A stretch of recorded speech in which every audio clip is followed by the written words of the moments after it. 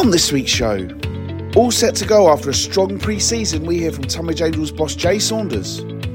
What we have got to do is make sure that we establish ourselves in the top 10 for a few seasons. If we can close that gap and make playoffs, then fantastic. New Tunbridge Wells boss Steve Ives explains what made him decide to return to the Culverden as the number one man. I spoke to my missus and like she said, you've probably been in and around this game 10, 15 years hoping for an opportunity like this, so what's stopping you?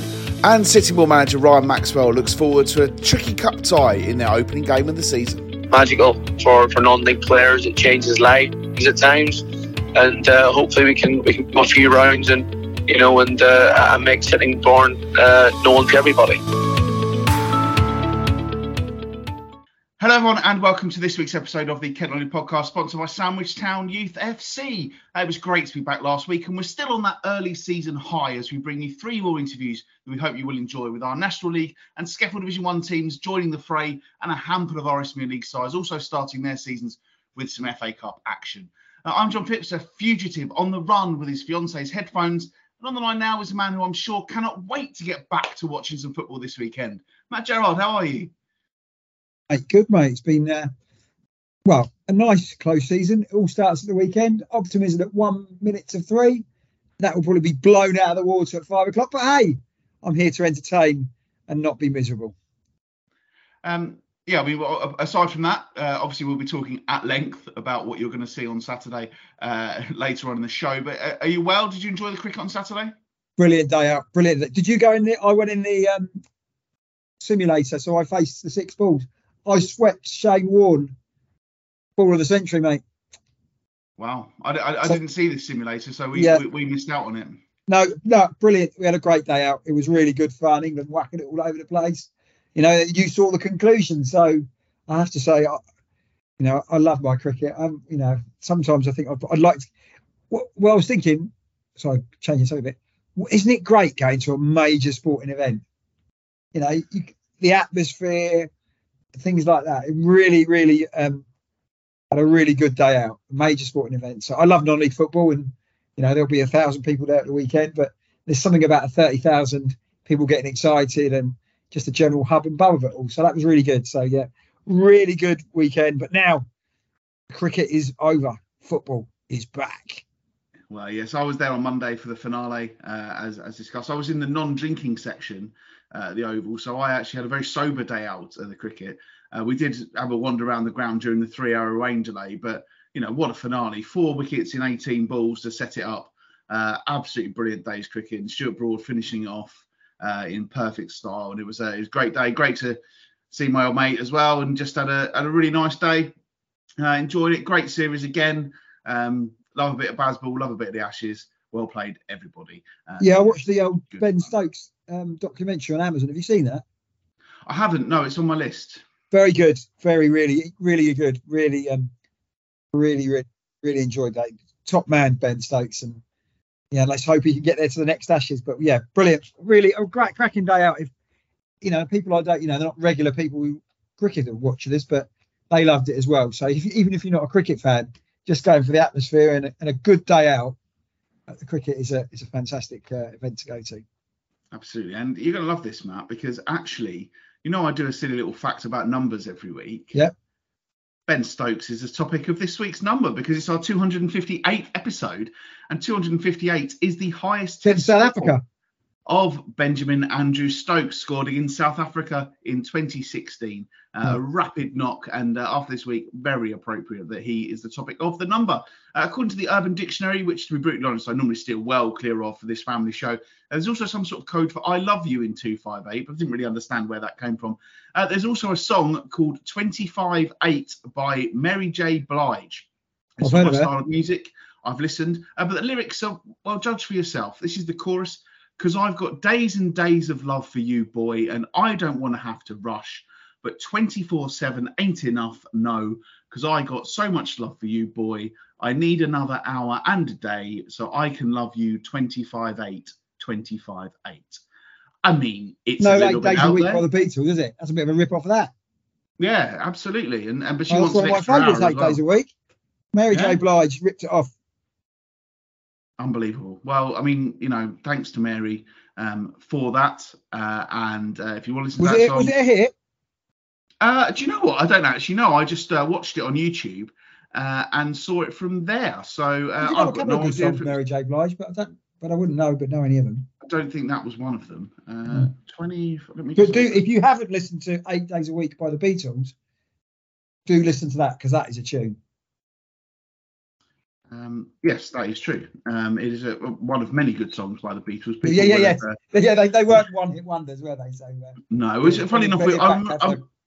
I know we talked about this before, but I was talking about it at work yesterday about people who do these reaction videos, and I was saying about how that one that I saw where someone was like, "Oh yeah, this is a Dancing Queen by ABBA. Now you like ABBA, but you've never heard this song. So here's our reaction to hearing it." And I was like, "What a load of nonsense." I was chatting about this at work yesterday, and someone actually said, "Yeah, there's someone who does it for the Beatles and like Guns N' Roses." It's like, how have you got to like grown up without ever hearing of the Beatles and Guns N' Roses?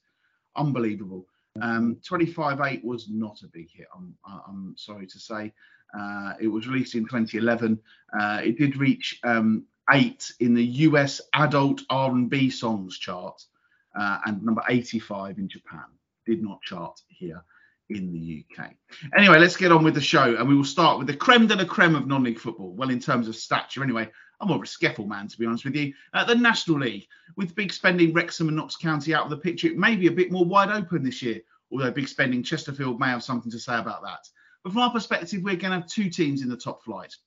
Beaten by the aforementioned Spireites in the playoffs last season, Bromley will go again, hoping for another charge towards the top 7 under Andy Woodman. Well, alongside them are Ebbsfleet United, runaway champions of the National League South. Many Facebook tipsters have Fleet near the foot of their table, but I would suggest that many Facebook tipsters are very much underestimating Dennis Cotreve's side. How do you see our 2 teams faring, Matt?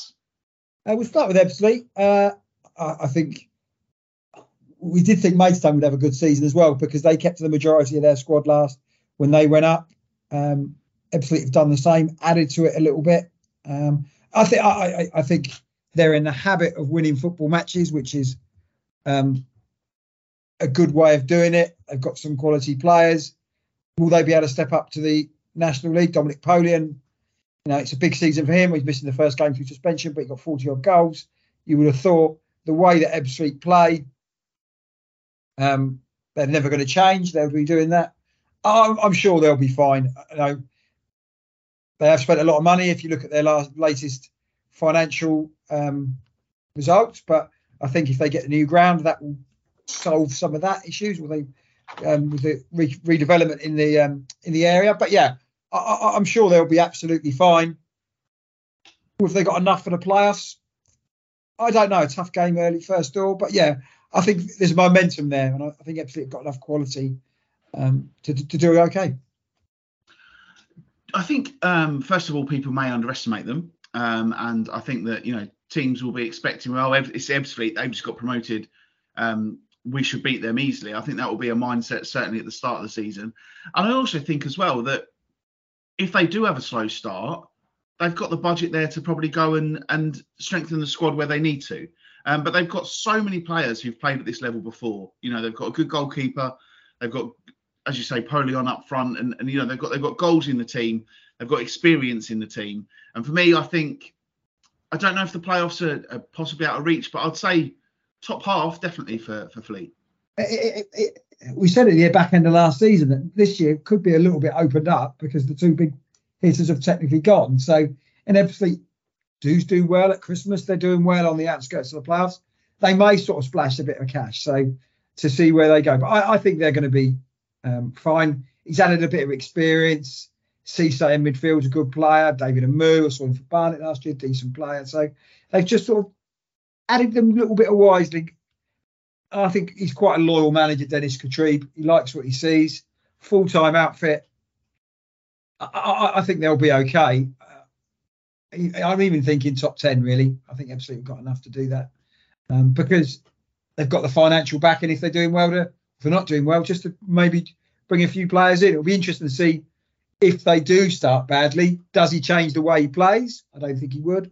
And does he bring in other players and sacrifice the players that have done well over the last couple of seasons for him? But yeah, I'm sure they will be in for a very good season. And Dennis Cottree, if he does well there, his reputation is going to rise. And I suppose the biggest concern at that point is that maybe other clubs will look at Dennis Cottree either in his homeland or higher up the pyramid. Yeah, I think as well for FC, it's obviously a completely different challenge because last year they were the favourites and everyone was out to get them, and they coped really well with that. So it'll be interesting to see how they cope with being a little bit more of the underdogs. So what about Bromley, Matt? Playoff perennials, I suppose. Got there last year and gave it a really good go against Chesterfield. I would say they'll be there or thereabouts again, won't they? Maybe even sneaking into the top 3 this time. Yeah, I'm a big fan of Bromley, what they're doing on and off the pitch. Andy Woodman, we were all very surprised when he came in, but he's done a fantastic job. I think his contacts within the game are really good. That's important for them. Highly respected person within the game. Bromley have brought in Passley, who I know from my Dover days, very good player. Really like Josh Passley. Best when Dover were doing well, he was the best fullback in that division, in my opinion. So they've brought in a couple of Grant Smith is a good goalkeeper. I quite like him. They've got the guy on loan from Chelsea as well. So he's just brought in at the right time, and they've got the people like Michael Cheek. You feed Michael Cheek, he will score goals. What I like about Bromley, they will be very quick going forward, get the ball forward. The wingers they've got, they will score goals. Everybody knows what they're going to be like, organised and resilient. Again, I'll be surprised if they're not top 7. I think they've got enough on it. You're going to see the gates improve because they're such a club on the up. So they will be disappointed if they don't get in the playoffs. I think last season, I think they overachieved after the trophy. And now, with what's going on and off the pitch, maybe the chairman's going to say to them, yeah, we want the playoffs. Let's go and do it. Or even go even a little bit higher. But they should be in for a very good season. And to carry on this growth, John, there's no reason in a few years' time that they can be a Football League club, I think. You know, averaging ridiculous amount of season tickets sold, I think, averaging nearly 4,000, heading in the right direction. And you just said that 10 years ago, you'd be absolutely amazed. But yeah, some really good signings they've made. But the most important thing, they've kept the majority of last season's squad, which is so going to be crucial for them. And I think some of the young players that they've got knocking around as well have got the chance to sort of push on a bit, haven't they? And really to make a name for themselves even more. They're that little bit more experienced. I wonder if it might be a big season for George Alexander, among others. Yeah, good player. I liked Alexander. They lost the fullback, didn't they, to Norwich? He was a very good player. Shawomley was a rock at the back. But again, I think what I like about Andy Woodman, he'll know they've gone, but he'll have the contacts within the game to bring another player in and using that model, get player in and then move them on up. I like the model of, bringing players in. The youth academy is fantastic. Sell them on, and then the conveyor belt starts again. Yeah, the great academy should be in for a good season. I haven't really looked at many people's predictions on the internet, but I presume, John, everybody's thinking Bromley going to be okay. Oh yeah, absolutely. I think that they should be, and most people are saying Chesterfield to win it, and it's probably hard to look past them, but you never know. You never ever know. Long trips for both of our sides to start. Bromley go to Halifax, while the first domestic game ever to be broadcast on the newly rebranded TNT Sport, or BT Sport, as I'm sure Mr. Ryman Premier Gerard will continue to call it, sees Fleet travel to face relegated Rochdale. So a bit of a baptism of fire for Dennis Cottree's side, but what an opportunity. First game of the season away from home. No one gives you a prayer and on the telly. I think that might be worth watching, that one. Yeah, right. I would have thought the way Rochdale have been playing over the last couple of seasons, absolutely going to go there with absolutely no fear. And it wouldn't surprise me if they came home with the 3 points, and Rochdale will soon be realising what division they're in this year. Absolutely. We again have 5 teams in the National League South after Maidstone swap places with Fleet, joining Dartford, Tunbridge Angels, Welling and Billy Smart Dover Athletic in the second tier. Hopes are certainly high at some of those clubs, with perennial playoffers, Dartford among them. But whisper it quietly, our first guest of this week's show has seen his team have a great pre-season, and a lot of people are looking in the direction of Longmead for a team that could bring a surprise or two this season. Matt caught up with Tunbridge Angels boss Jay Saunders earlier in the week. I think it's been more enjoyable. For a start, we've had a facility. Obviously, last year we had nowhere to train. We trained at a sort of local school. We've had the pitch where the pitch was being done. We've obviously had the ground this year, so that's helped. But yeah, last year certainly. I feel players would turn obviously a decent facility now, and it interested players, so it made it easier. Obviously, money always comes into it, but it certainly helps with the season we had, and with, like I say, where the club have tried to push on off the field as well. That helps with definitely helps with recruitment. What is the life of a football manager? You know, the final whistle blows at the end of in April. Do you get any time off, or is that it? Right, looking at players, organising friendlies. Is it non-stop now? Is it a 52 week a year job? Yeah, it is. It has been a long time for me now. Obviously, I think I've been doing it 12, 14 years, whatever it is. I can't remember, I've lost track, but I still feel quite young somehow. But does it surprise you every year? Do things change different every year? You'll be amazed what goes on. Do you know what? It don't. I think. I think in general everything stays the same. You get the clubs that are going mad, spending loads of money. You get the others that ain't, and it's just about. I just concentrate on doing what we can. With the recruiting, throughout the season we have areas where we think we want to strengthen that for next year, and I'm lucky. I've got two brilliant lads working with me. Tom Pikes and Lloyd Batman have been fantastic. So I can sort of. You learn, I think, the longer you go on in management. I think when I first started, you try and do everything yourself, and then as you get older, you kind of realise that ain't possible. So you can sort of go, right, okay, Blackie, can I leave you to do this part? And a bit. So that helps. But I think the more experience you get, the more you get used to planning it and what you need to do. And we try, and I try to get as much of my business done as I can early. We had targets that we wanted. Obviously, you don't get them all, but I'm pretty pleased with what we brought in. This year, it was about bringing a little bit more experience, a little bit more know-how into the side, which I think we've managed to do with majority of the signings. So, yeah, it is full on. It is full on. Managed to get holiday away with the kids, and that's important as well. Yeah, that's a switch off. If I'd leave my phone off for a week, I think I lasted a day, and then it was back on. But that's how it is, and I think you just have to accept that as a manager. Does the amount of players available get bigger and bigger each year? You know, the money in the top end of the game, is it filtering through and players are getting released? And is there a bigger pool of players out there than before? Do you know what, this year has been? I'll tell you what, it's been better this year.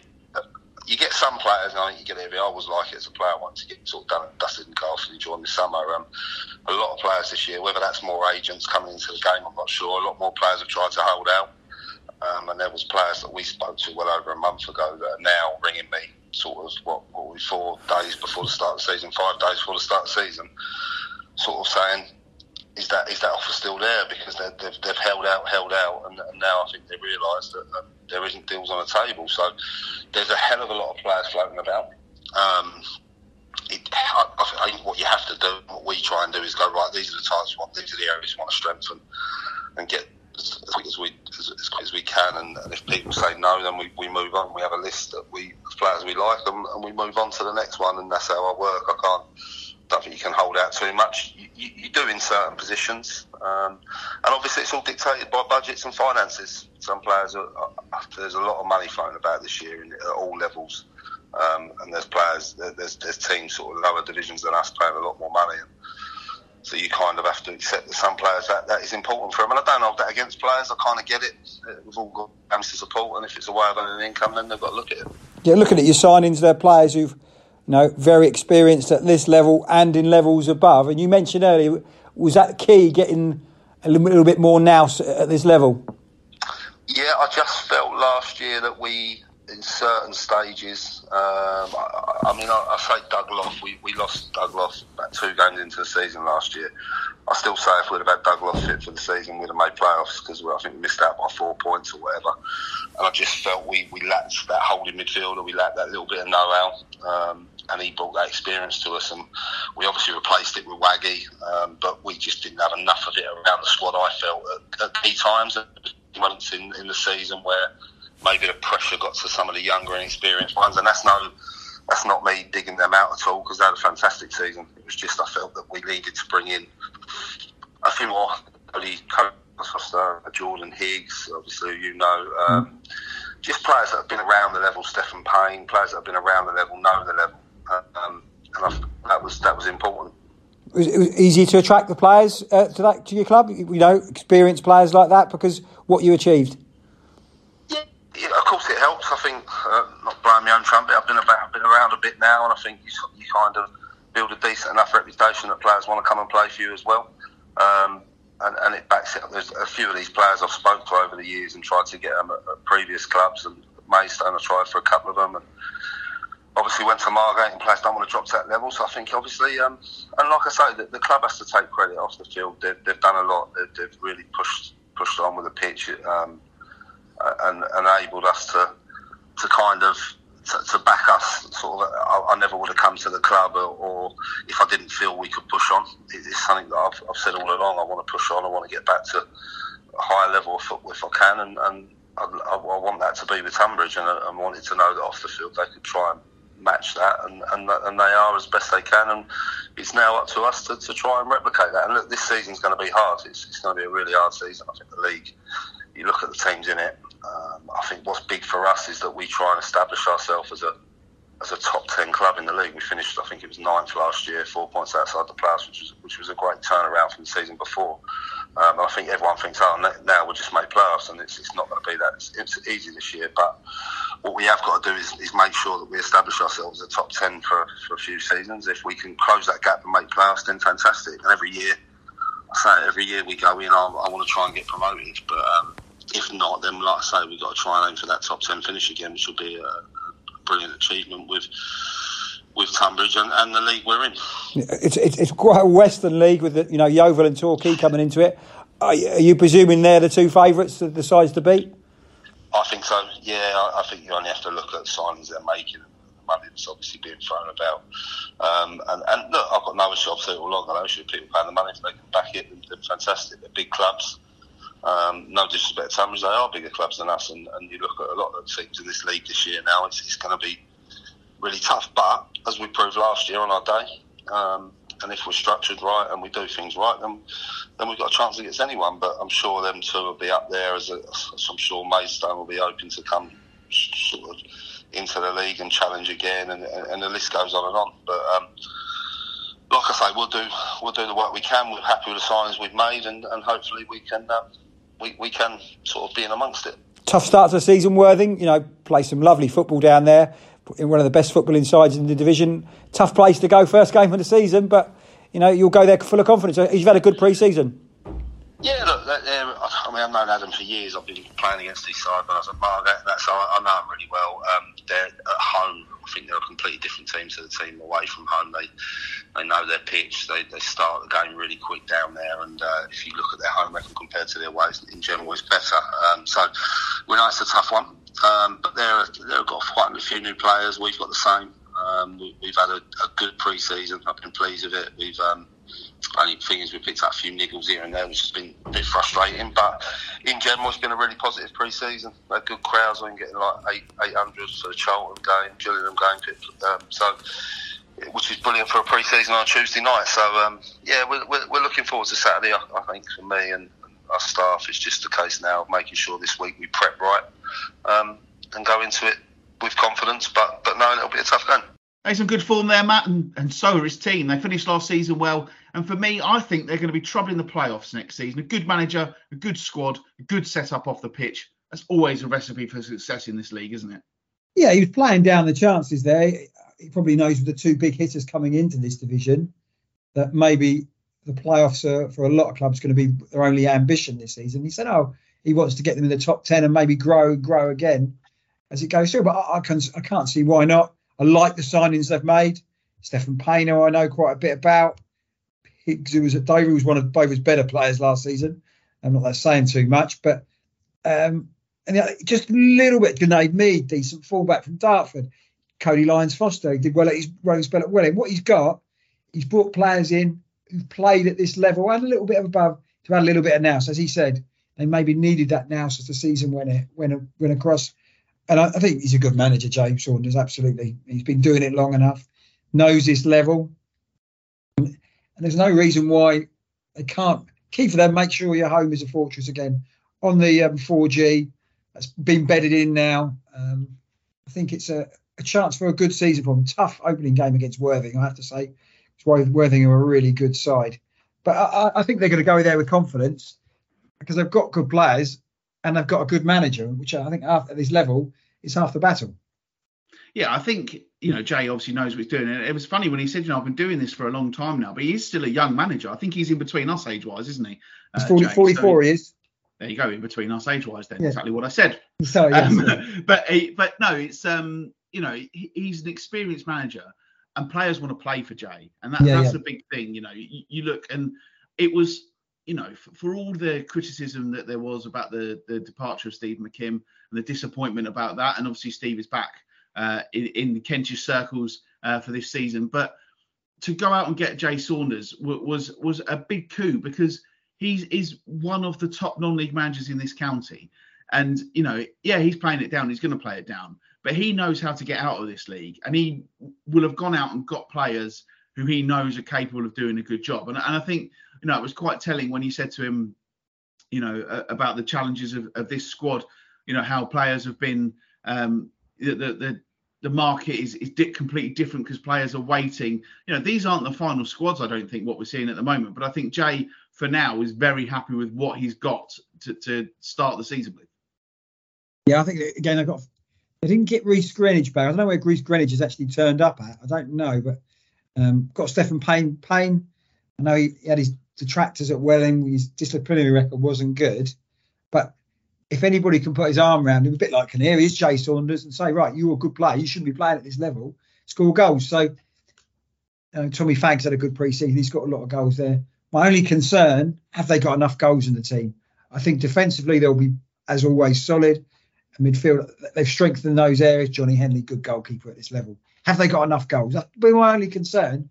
But, Joe Turner, impressed with him, what he was doing last season. So, again, they're not going to struggle, I would have thought. And it will be a tough place to go down to Longmead when they're on form. So, yeah, if you're a Tonbridge Angels fan, you should be looking at the season with plenty of optimism.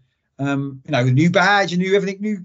The club's going in the right direction, which is really good to see as well. So it will be interesting to see how they got against Worthing, because everybody's going to tip Worthing to do quite well. So, yeah, it'll be interesting. But, yeah, I can't see any issues them struggling this year. Not a great pre-season Worthing, so maybe not a bad time to play them. But as you said there, they're very good at home. And you say about the goals, if Stephen Payne hits his straps early on, then he'll get the confidence and he will score the goals. Dartford will be there or thereabouts again, surely, although the threat of the two West Country powerhouses in the division cannot be underestimated, with both Yeovil and Torquay desperate to bounce back.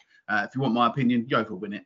Welling are under former Eastbourne boss Danny Blore, and we're hoping he can recreate what he did at the Sports, getting them in and around the playoffs. While Maidstone have kept faith with George Elokobi. Have signed some decent players, but I would suggest they probably need to start well under Elokobi. That just leaves us with Dover Athletic. Handily, we have an expert on Dover Athletic here, so he can tell us all about the pre-season's comings and goings and where he thinks the Whites will be. Matthew Gerard, take it away. Hasn't been the best pre-season I can remember in my time supporting the club. It's been one of my favourites. Yeah. Again, when we back in the last season, I was surprised when we interviewed Jim Parmenter at the end of the final game when Dover stayed up on goal difference. I'll take that now. So I was surprised that, reading between the lines, I thought Mitch Brundle would not be the manager. I like Mitch Brundle. I like him. He's passionate and he's eager to do well. And Dover were staying under Andy Hessenthaler. COVID has hit Dover, but we're not going to make that as an excuse. So I quite like Mitch Brundle, and he's desperate to succeed. I'm talking to him early part of the summer. He was going to do that. Unfortunately, the wheels have come off. And I don't know, if the club really could have handled this better. Jim Parmenter's been quite quiet. I think maybe he should have maybe come out and said, right, this is what happened, because the speculation on social media about players coming and not coming, assistant managers, plural, coming and then going, is not good. So I think the club need to look at that, because they have become a laughing stock, John, and they might have been a laughing stock for you for a while. It quite hurts me that we're a laughing stock now. Yeah, I think that's the thing, isn't it? I mean, when it was the sort of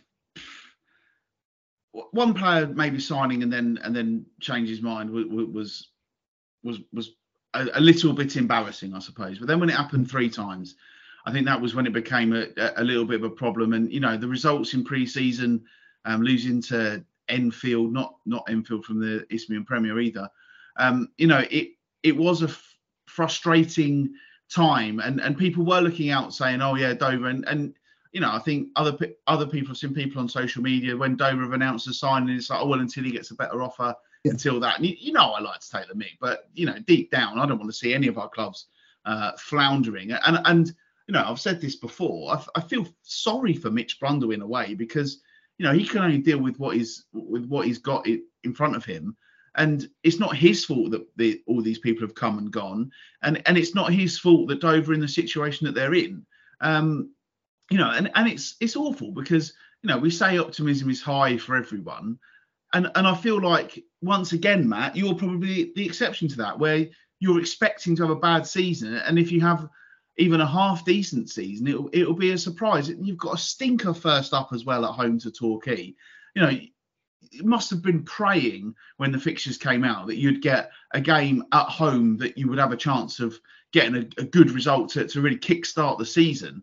But to get Torquay at home first up, who are just freshly down, going to spend some money to try and get out of the league, was a double blow, I suppose. Yeah. If Dover survive this season, again, I've only been at one pre-season friendly, so you're looking at the quality of the players they've got in. They've got no money, they've got no budget. Jim Palmer does not. And again, it's up to him if he doesn't want to invest his money. He's retired now, and I fully understand that. And Mitch Brundle's got these players in. They will be hungry players. Will they have enough quality to succeed at this level? We'll have to wait and see. I think it's going to be a long, hard season. I'd like a bit more experience in the side. Are they going to score? I think they'll be a bit more energetic than the side that we had last season. But are we going to score any goals? Going to be a struggle. I just don't. Again, if we get relegated, it's such life. I just don't like my club coming in embarrassment, and that's what hurts the most. And I think the club could have handled this a little bit better over the summer. Don't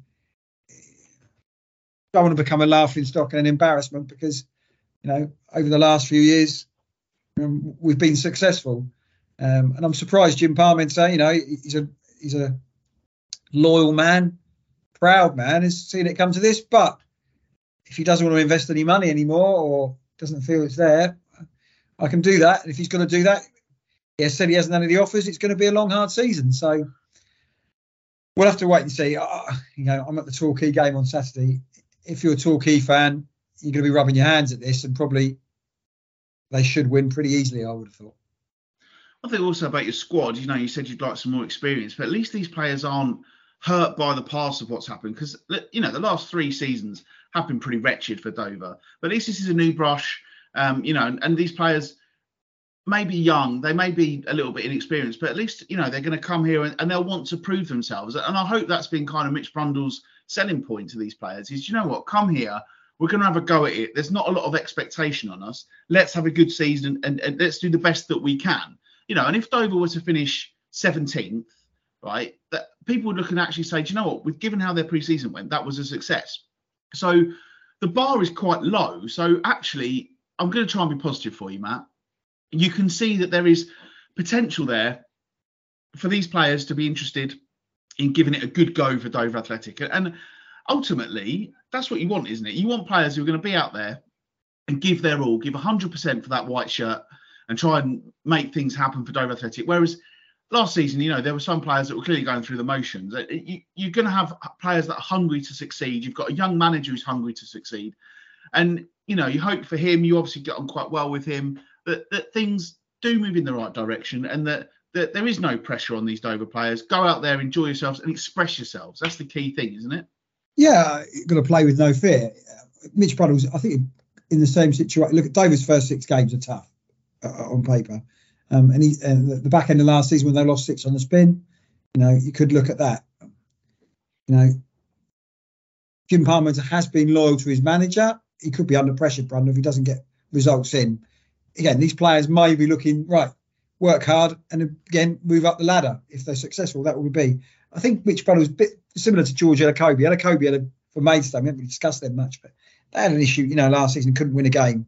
And I'm thinking that the pressure will mount on them if they don't win matches. I think Elokobi, he's got to start well. Brundle, nobody's expecting him to get anything against Torquay. I think he's got to start well. He's 28 years of age, and what he's had to deal with,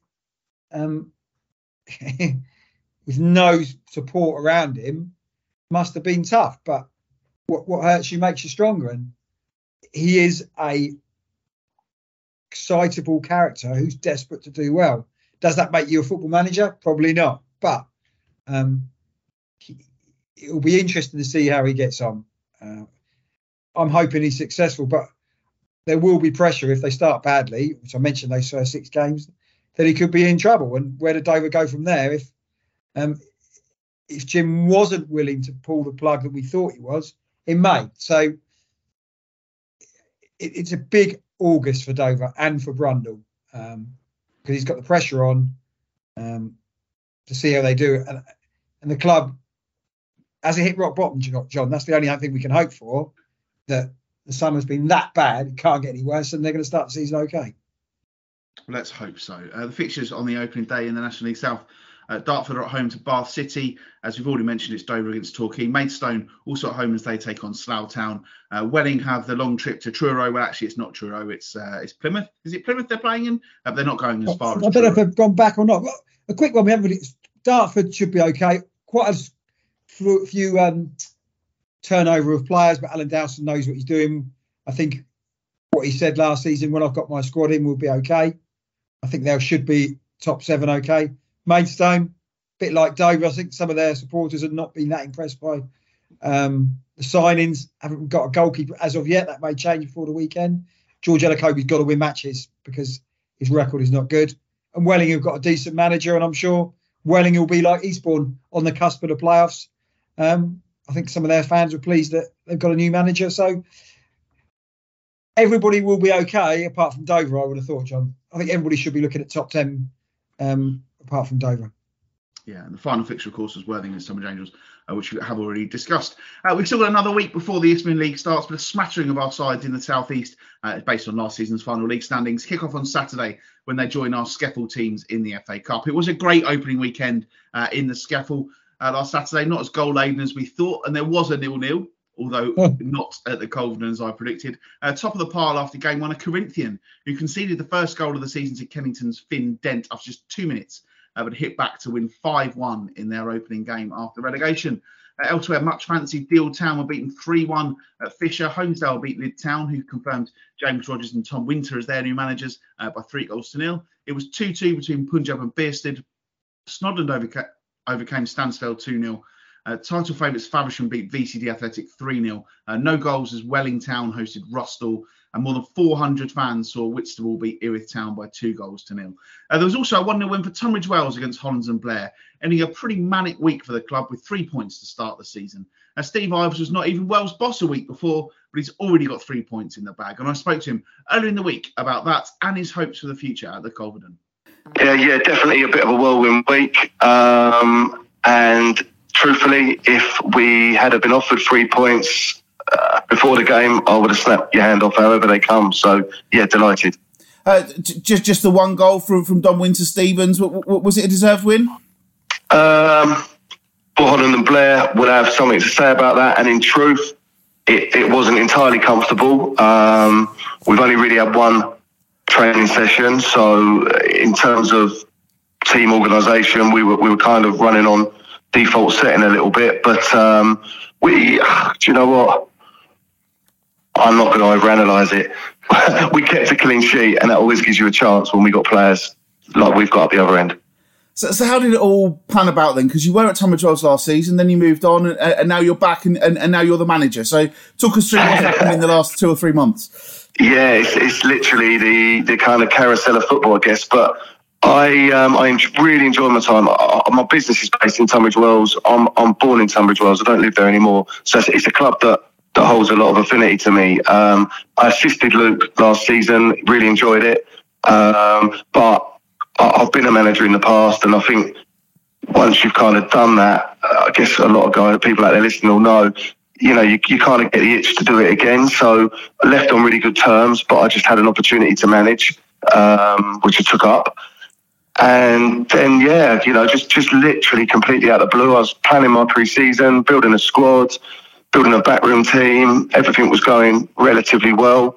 And then I just got a call completely out of the blue to say that Luke had decided to step away for his own reasons.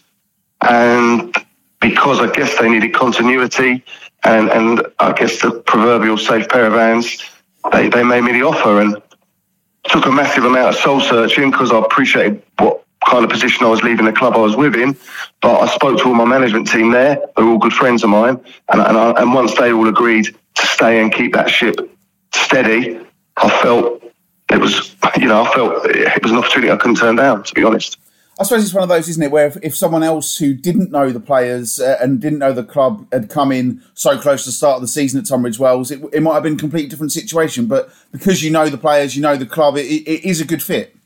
I guess that would be the chairman's thinking, and I know some of the players were quite keen as well, which I'm thankful for the support. And life don't always throw up opportunities like that, and I could have overlooked it, and the chances are it may never come back round again. And without getting too deep, I spoke to my missus, not that she's my regular go-to for football information, but I spoke to my missus, and like she said, you've probably been in and around this game 10, 15 years hoping for an opportunity like this, so what's stopping you, really, when you cut through all the kind of emotion of it? That was it. 240 odd people there on Saturday, second biggest attendance in the division. So we know the potential that there is at Tunbridge Wells, and I guess your aim now is to tap into that. Absolutely. I've seen some good days. Going back to when I was involved with Crowborough, which would have been probably best part of a decade ago, and I think them Wells were just coming off the back of their Vars win. And I remember we drew them for the first time in the Vars. Crowborough were in the Sussex League at the time, and I think we had 1,500 people there that day. Then we go back to last season, the derby at Rust Hall, the first one on the bank holiday. I think we had just shy of 1,000 then. So the potential of the club in terms of support base is absolutely massive. Tunbridge Wells is a town that I know well. It's a big town, and I guess it's our responsibility to try and get some consistency and momentum going on the pitch, and I'm confident people will then come back. They've got a very loyal core, but we kind of need to attract that outer core and get them back as well. The last few years we've seen Tunbridge Wells seem to have problems in the winter. You don't seem to play at home for a month or 2 months or something like that. And I guess that's one thing that you and the club together must be desperate to put a stop to.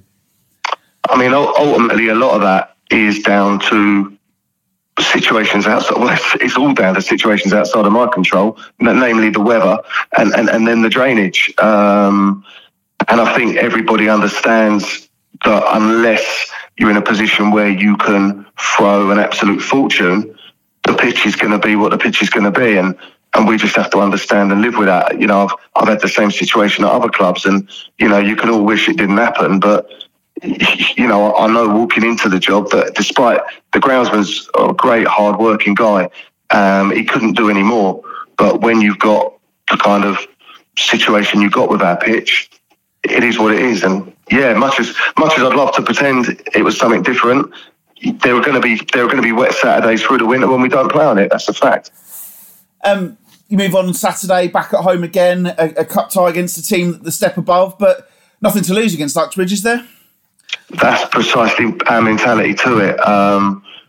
It's probably, from our point of view, actually, I don't know, I haven't really overthought it, but I was going to say it'd be the ideal draw for us, but I suppose the ideal draw would be playing someone you've got a pretty firm chance you're going to beat. But yeah, we've got nothing to lose.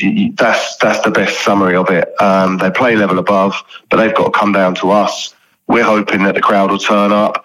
We proved on Saturday that we're going to be hard to break down, and it's probably set quite well for a cup tie, isn't it, really?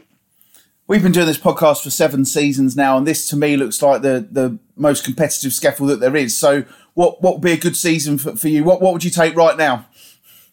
I think that was the kind of scare, the sort of fear, but also the excitement of taking the job, coming from what would be I think they call it the Southern Counties, but the Sussex version of Step 5. There's no question this league's more competitive. There's no question the financial clout and the support base of some of the clubs in this league are pretty much Step 4, if not even touching Step 3 in some instances. So what would I love? The fact there's a playoffs, I said this when I spoke to the club guy, media guy the other day, the fact that there's a playoffs probably gives 10 of us realistically a chance that we want to go and chase it, and we're in that pack. Would I consider it a failure if we didn't? Well, we'll have to see how the season unfolds. I think based on my starting position being very late, it would be quite a big achievement if we managed to make the playoffs. But funnier things have happened, and we have got a good squad here. If you have a look for our squad, I think a lot of other clubs would cover a lot of our players. Well, he said it was a chance he couldn't turn down, Matt, and starting with a win after only a few days in charge is all he could have asked for, isn't it? Yeah, I think the consistency of his appointment after he was there last season, feel sorry for the club he went to. But again, when Tunbridge Wells called him, he said 244, good gate, the potential to be there, been to Wembley, he couldn't turn it down. And again, listen to that, listen to your good lady in your life, what he said there. She said, you've been waiting for this opportunity, don't turn it down. And he's taken it on. Good result against Hollands and Blair. When he can, after a week, when he can get his views into the players, he can see where it goes from there. Yeah, you know, we thought Tunbridge Wells should be one of the top sides over the last few years. Hasn't really worked out for him, or for them, sorry. And they'll be looking to go one better there. But yeah, these managers, you know, it's a labour of love management, isn't it? You know, he's been there before, and as he said, he'd been a coach, but he had that itch to become a manager again, and he doesn't. Again, the opportunities might not come around, so he's taken it. Probably a bit more of a workload, but he's at a club. You know, you can be successful if you get going. Yeah, and I think we all know about the potential, and you know, it was very telling there when, you know, that the fact that there's playoff places down to 5th place has given everyone in that division that little bit of an inkling, hasn't it? And it, you know, he was very honest there, saying, you know, it'd be amazing if we can get in the playoffs. And Tunbridge Wells, you know, if everything goes their way, if we get a bit of a dry spell over the winter as well, you know, then there's nothing stopping them from being one of those teams, because people will come out and support them. You know, people will watch it, and the fact that they brought in a manager who has already been part of the system there, you know, that helps. So as someone who knows Tunbridge Wells well, as they have with Luke Carpenter as well, you know, but someone who wants that club to be the king for them, I think that's a really wise appointment, very astute actually, to go and get Steve. And you can tell he's got his head screwed on from the way he was talking there. You know, he's not going to get carried away. He's not going to go overboard about everything. But they can progress, and if they can be solid for a couple of years, and then, you know, the potential at Tunbridge Wells, we all know, is huge.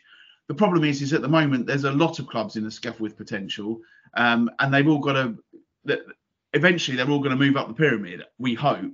But it's just making that first step, because I still maintain this is the hardest league to get out of, isn't it? Yeah, absolutely. I probably he knew the players as well, rather than bringing a whole squad. We've seen already a lot of teams have brought in whole new players in. The players know him. They were probably pleased with the appointment. They know what they're going to get from him.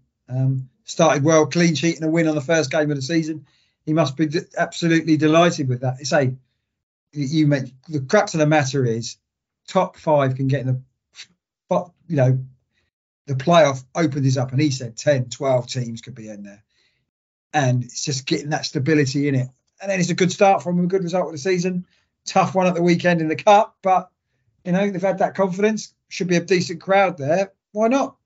Get to the first qualifying round of the FA, the preliminary round, and see how it goes from there. But yeah, it's going to be a tough league this year, the SCEFL. So got to start well, which they've done, and let's follow that with the FA Cup result. But again, Labour love these managers. He's got another job, doesn't live in the area, but knows all about the club. So when it offers to you, football's like a drug. You can't stay away from it.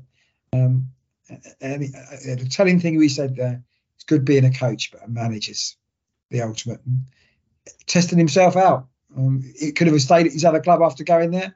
And I liked it when he said, as long as my other staff would stay there, we wouldn't leave us in the lurch. They were happy to let me go. So, man of principles in some way. So, good luck to them at Tunbridge Wells, and we'll keep an eye on their results. Yeah, what did you make of the other results at the weekend? I mean, disappointment for Deal, but a brilliant result for Corinthian. You didn't know what they were going to get really at the start of the season. They've lost some players. They've kept a few of the ones from last year. Obviously, a disappointing season last year, but they seem to have added a little bit of quality, and to go behind as early as they did and then to hit back like that shows that there's possibly more to Corinthian than a lot of people may have expected this season. Yeah, we've talked under the radar a little bit, haven't we? But Michael Golding, friend of the show, good manager, probably could manage a level higher than that. But if he can get the players working for him again, I can't see why not. They could be one of the sides that will be in the top 5. Disappointing for Deal. I haven't seen any reports of that, but King will be disappointed. Again, sign of the times, good result for Faversham. But when you've got the 3 goal scorers, Lockyer, Esserman, Abanji, it will show you the quality they've got in their squad. So, very professional job done there. Gary Lockyer, you would have thought, should score 40 plus at that level. I had this conversation with someone in the week, actually. For me, if he stays fit, top goal scorer in the scaffold. But there's, and again, Whitstable, 417, fantastic game. Another side that a lot of sides are looking at Faversham, but no reason why Whitstable, who ended the season pretty well last year, solid base of a side, good manager who knows how to get out of this level as well. No reason why they can't be a side doing well. So, but yeah, good result for Faversham at VCD straight away, 3-0. Yes. Among the Isthmian League teams in the FA Cup this weekend are Sittingbourne, whose late season march up the table didn't take them high enough to avoid an extra preliminary round tie. And it's an interesting one for them as well, as they host Jersey Bulls, a 2 p.m. kickoff at Woodstock Park on Saturday. And ahead of that tie, I spoke to their boss, Ryan Maxwell. Yeah, just a little bit late on the numbers, to be honest, unfortunately. But, I'd rather get them out of the way now. So, yeah, we're in good form. Always in good spirits and looking forward to it. But yeah, we're 3 or 4 players short of what we would like to be in terms of availability. But we'll roll our sleeves up and get on with it, mate. Look forward to it. You've obviously had a few players in that you've been looking at, and I know you said you had some tough decisions to make, but are you happy with the squad that you've got without the injuries at the moment? Oh, certainly. I mean, we're in a good place in terms of strength and depth. I think with the players who are injured, it really would have depleted and really weakened a team usually with what we've lost. But we're still looking strong. So yeah, the squad is strong, and the strength and depth is good. So we're in good position, mate. Definitely. You obviously have a bit of a feel-good factor from the way that you finished last season so strongly. So I guess you'll be keen to get a good start this time around.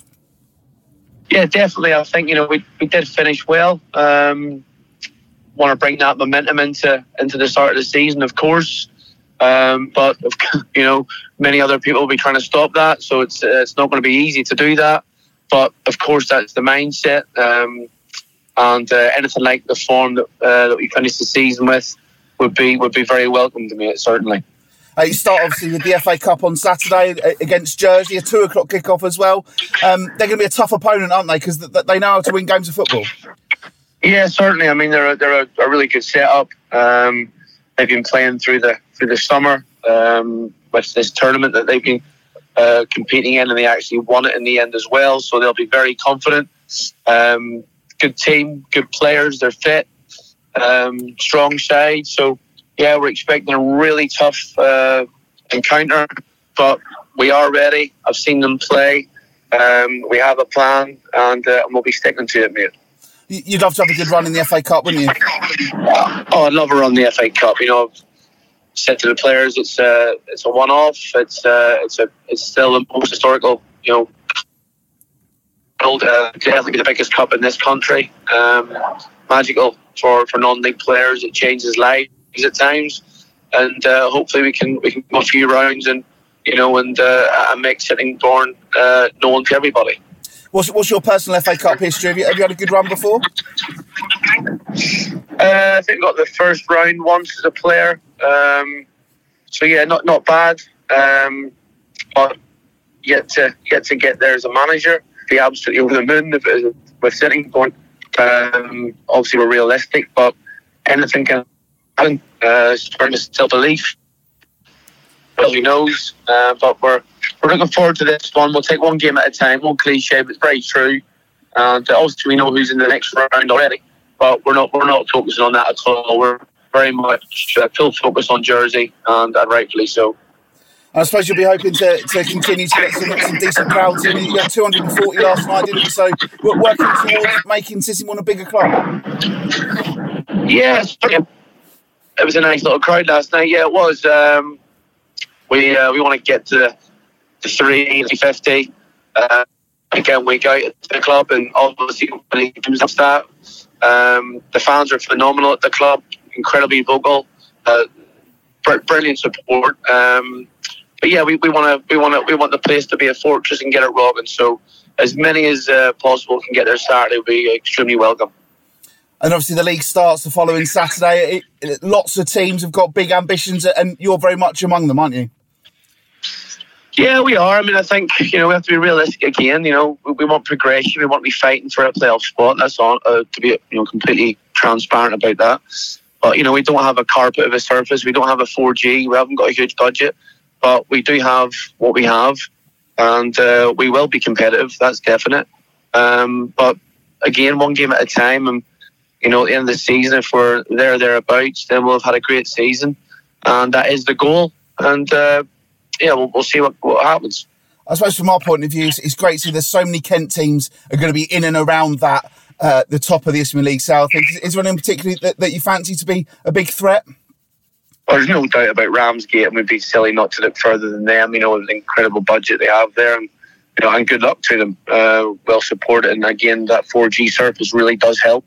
They've signed extremely well, but they're not the only ones. There'll be other clubs up and around it as well. But as I say, we'll just focus on what we do. We do things our way. We'll be a match for anybody on our day. We know that. Consistency is key. And yeah, it's going to be exciting league campaign, certainly.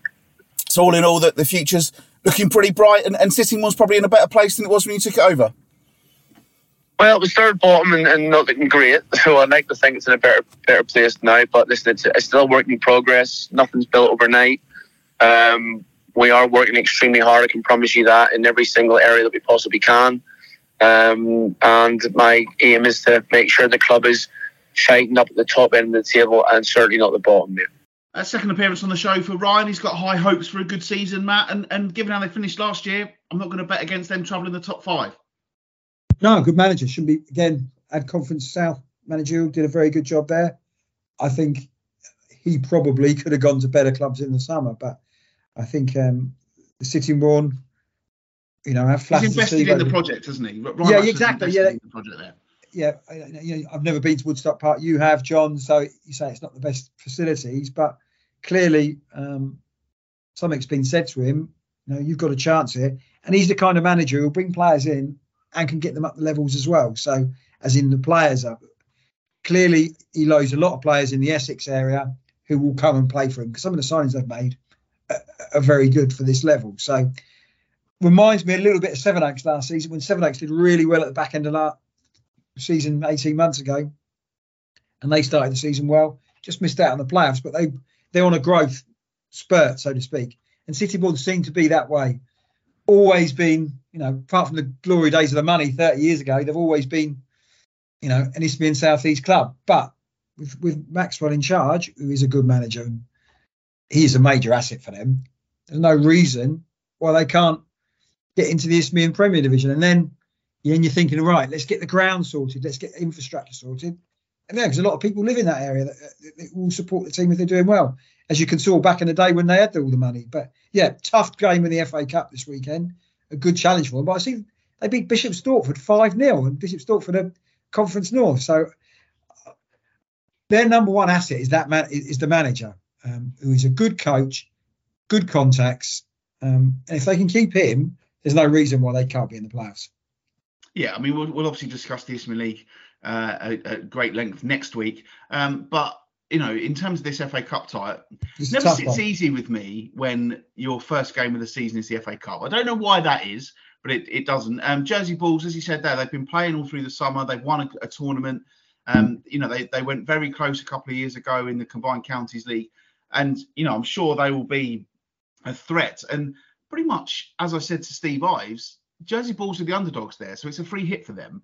And that freedom that it sometimes creates can make it tricky. But having said that, I think the quality that Sittingbourne have got there is enough for them to get through. And, he didn't hold back there when I said about the FA Cup. He said, I got there once as a player in the first round. I'd love to do it again. And there's no reason why, if you do get the luck of the draw and pick up results, there's absolutely no reason why you can't. But obviously, as he said there, one game at a time. But I would hope and think that they've got enough to overcome Jersey Bulls.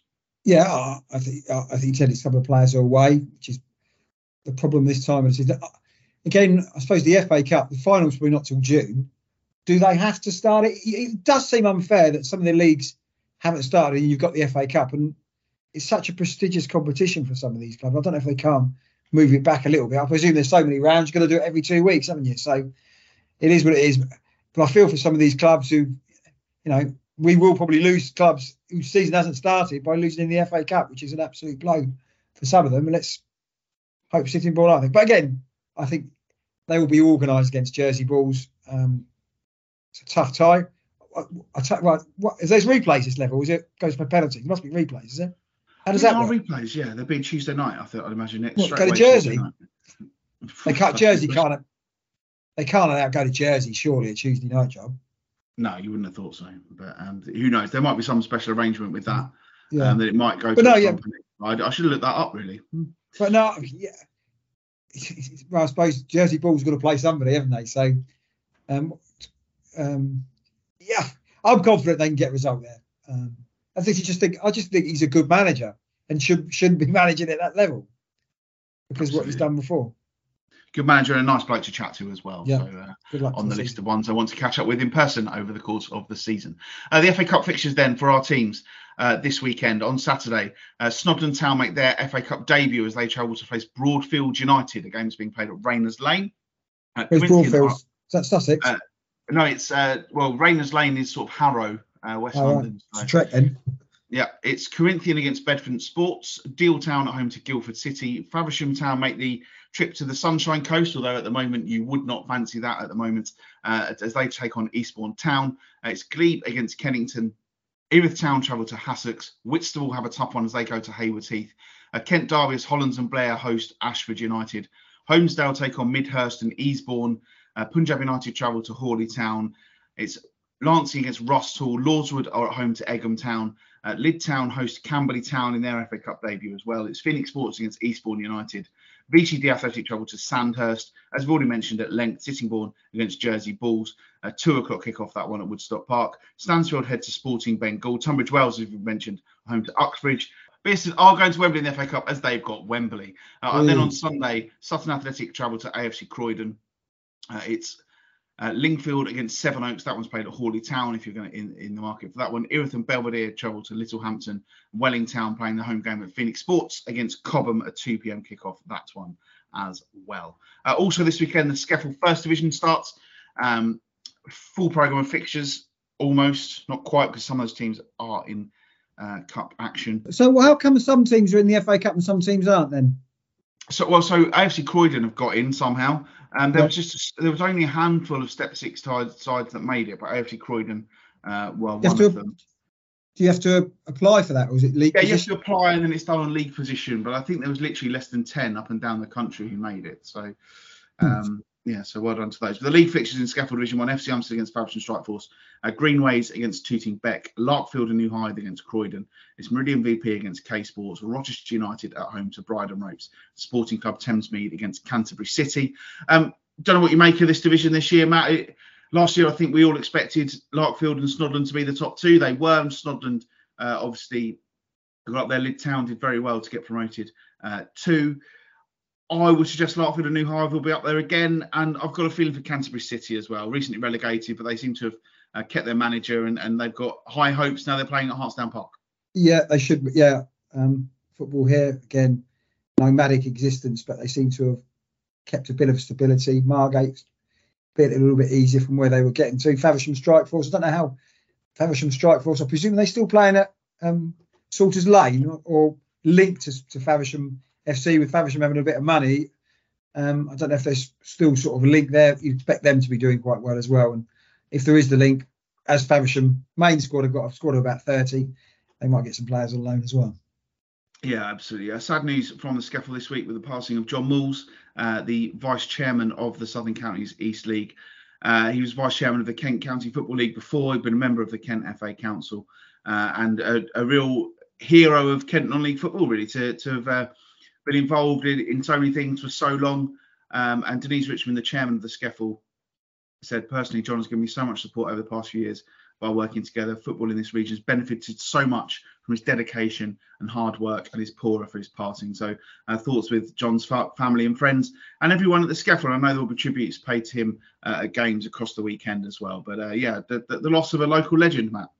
Yeah, I remember speaking to him a few times on that. Really, really sad. I didn't know he sadly passed away, but a really nice guy who's a really good, he was a referee, wasn't he? But a good administrator for football. So, yeah, very, very sad news. So, for a really nice guy who would talk football all day long. So, yeah, condolence to his family there. Yeah. We will talk about the Isthmian League at length next week, but very quickly, because I know we're running out of time, Matt. Sheffield United, the news has come out this week that the chairman, Matt Smith, friend of the show, has stepped down after a phenomenal spell in charge where he's built the ground up. He's got the team from step 6 all the way up to the outskirts of the playoffs in step 4. Jack Midson, the manager, left a few weeks ago. Ernie Batten is back in charge on a temporary basis until a new manager is appointed. Hearing a few things behind the scenes, Matt, that things seem to have all just gone very wrong for Sheffield United, and I kind of worry for them and where they might end up over the course of the season. I'm hearing various rumours about managers. I've heard one manager linked. I've also heard that manager's turned it down. I've heard other names linked as well. You don't want this level of uncertainty when you're 10 days away from kickoff, do you? No. And again, we were praising them, and we had him on the radio show, I think, Matt Smith, didn't we? You know, what they were doing in the community. It's clearly unravelled very quickly, and I'm sure there's more to it. I think he's done an interview with the Kent Online, Matt Smith, saying he wants to get back into football. So, yeah, it's a strange one. Still haven't got a manager. Players will come and go, I'm sure, but they need to get some stability there, because the last few years have been really good for the club. But again, I'm sure it will come out eventually what's going on. But yeah, a bit of concerning. I presume money talks at whatever level is, and Matt Smith's done a great job. But we'll see where he rocks up next, I presume, because he can give a lot to football. It's a shame he's not going to be at Sheffield anymore. Yeah, a shame for them. They've done wonders over the last few years, and hopefully this is hopefully they can bounce back from it, and we'll have a competent season. But time will tell. You mentioned the Ben Stokes documentary, Matt. Have you been watching anything else on the old box? Hijack. I mentioned that Hijack. We're going to watch the last episode tonight. What else have we watched? The Blacklist we're on. So have you seen the Blacklist? No, I've not. That's another American crime one. So apart from that, no, we haven't really been. It's been busy again, sort of in and out, and getting ready for our holiday. So we haven't really settled down too much. But Hijack's the main thing we've been watching. So.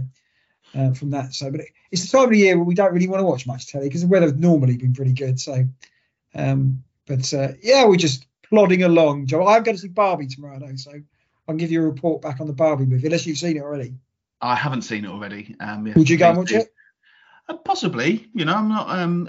It's amazing because I read some really good reviews about it, and then I've read a few absolutely stinking reviews. So I don't know if it's going to be any good or not. But it's. I'll give it a go. I'm sure if the opportunity comes my way. The last film I saw at the cinema was Super Mario, and I absolutely love that. So that was good. Yeah, that's good. But no, but Barbie apparently it makes you think as a man, doesn't it? This as well. Well, maybe I won't go then because I don't need to think as a man. I've done enough of that in my life already, to be honest with you. Yeah. Just want to go and burn through a garden or something. I don't know. Have you been watching anything then? We're actually rewatching Ted Lasso. Well, he's watching it for the first time, so I'm just getting in and watching it again. And we're already at the end of series 2. We only started a couple of weeks ago. But the Hijack's on Apple, so John, I'd recommend that if you like it. Yeah, next on the list, definitely. We both said we'd like to watch that. So, but again, it's time, with work and with visiting people and seeing people and things like that. It's tough. I'm trying to fit everything in and around a busy schedule. You don't. It's only busy, of course, for me with the football season starting again at the weekend. So again, another bright. Why the hell aren't we playing midweek, first week of the season? Well, probably because you'll have suffered enough by 5 o'clock on Saturday. Arguably, that could be the case. But why have we got a game in like middle of January? Yeah, I know. Again, I say this every year. Surely the clubs must think, it's going to be quite nice weather. Kids are off school. I might be able to go to a game. It just surely the managers in pre-season. You've been playing Saturday, Tuesday.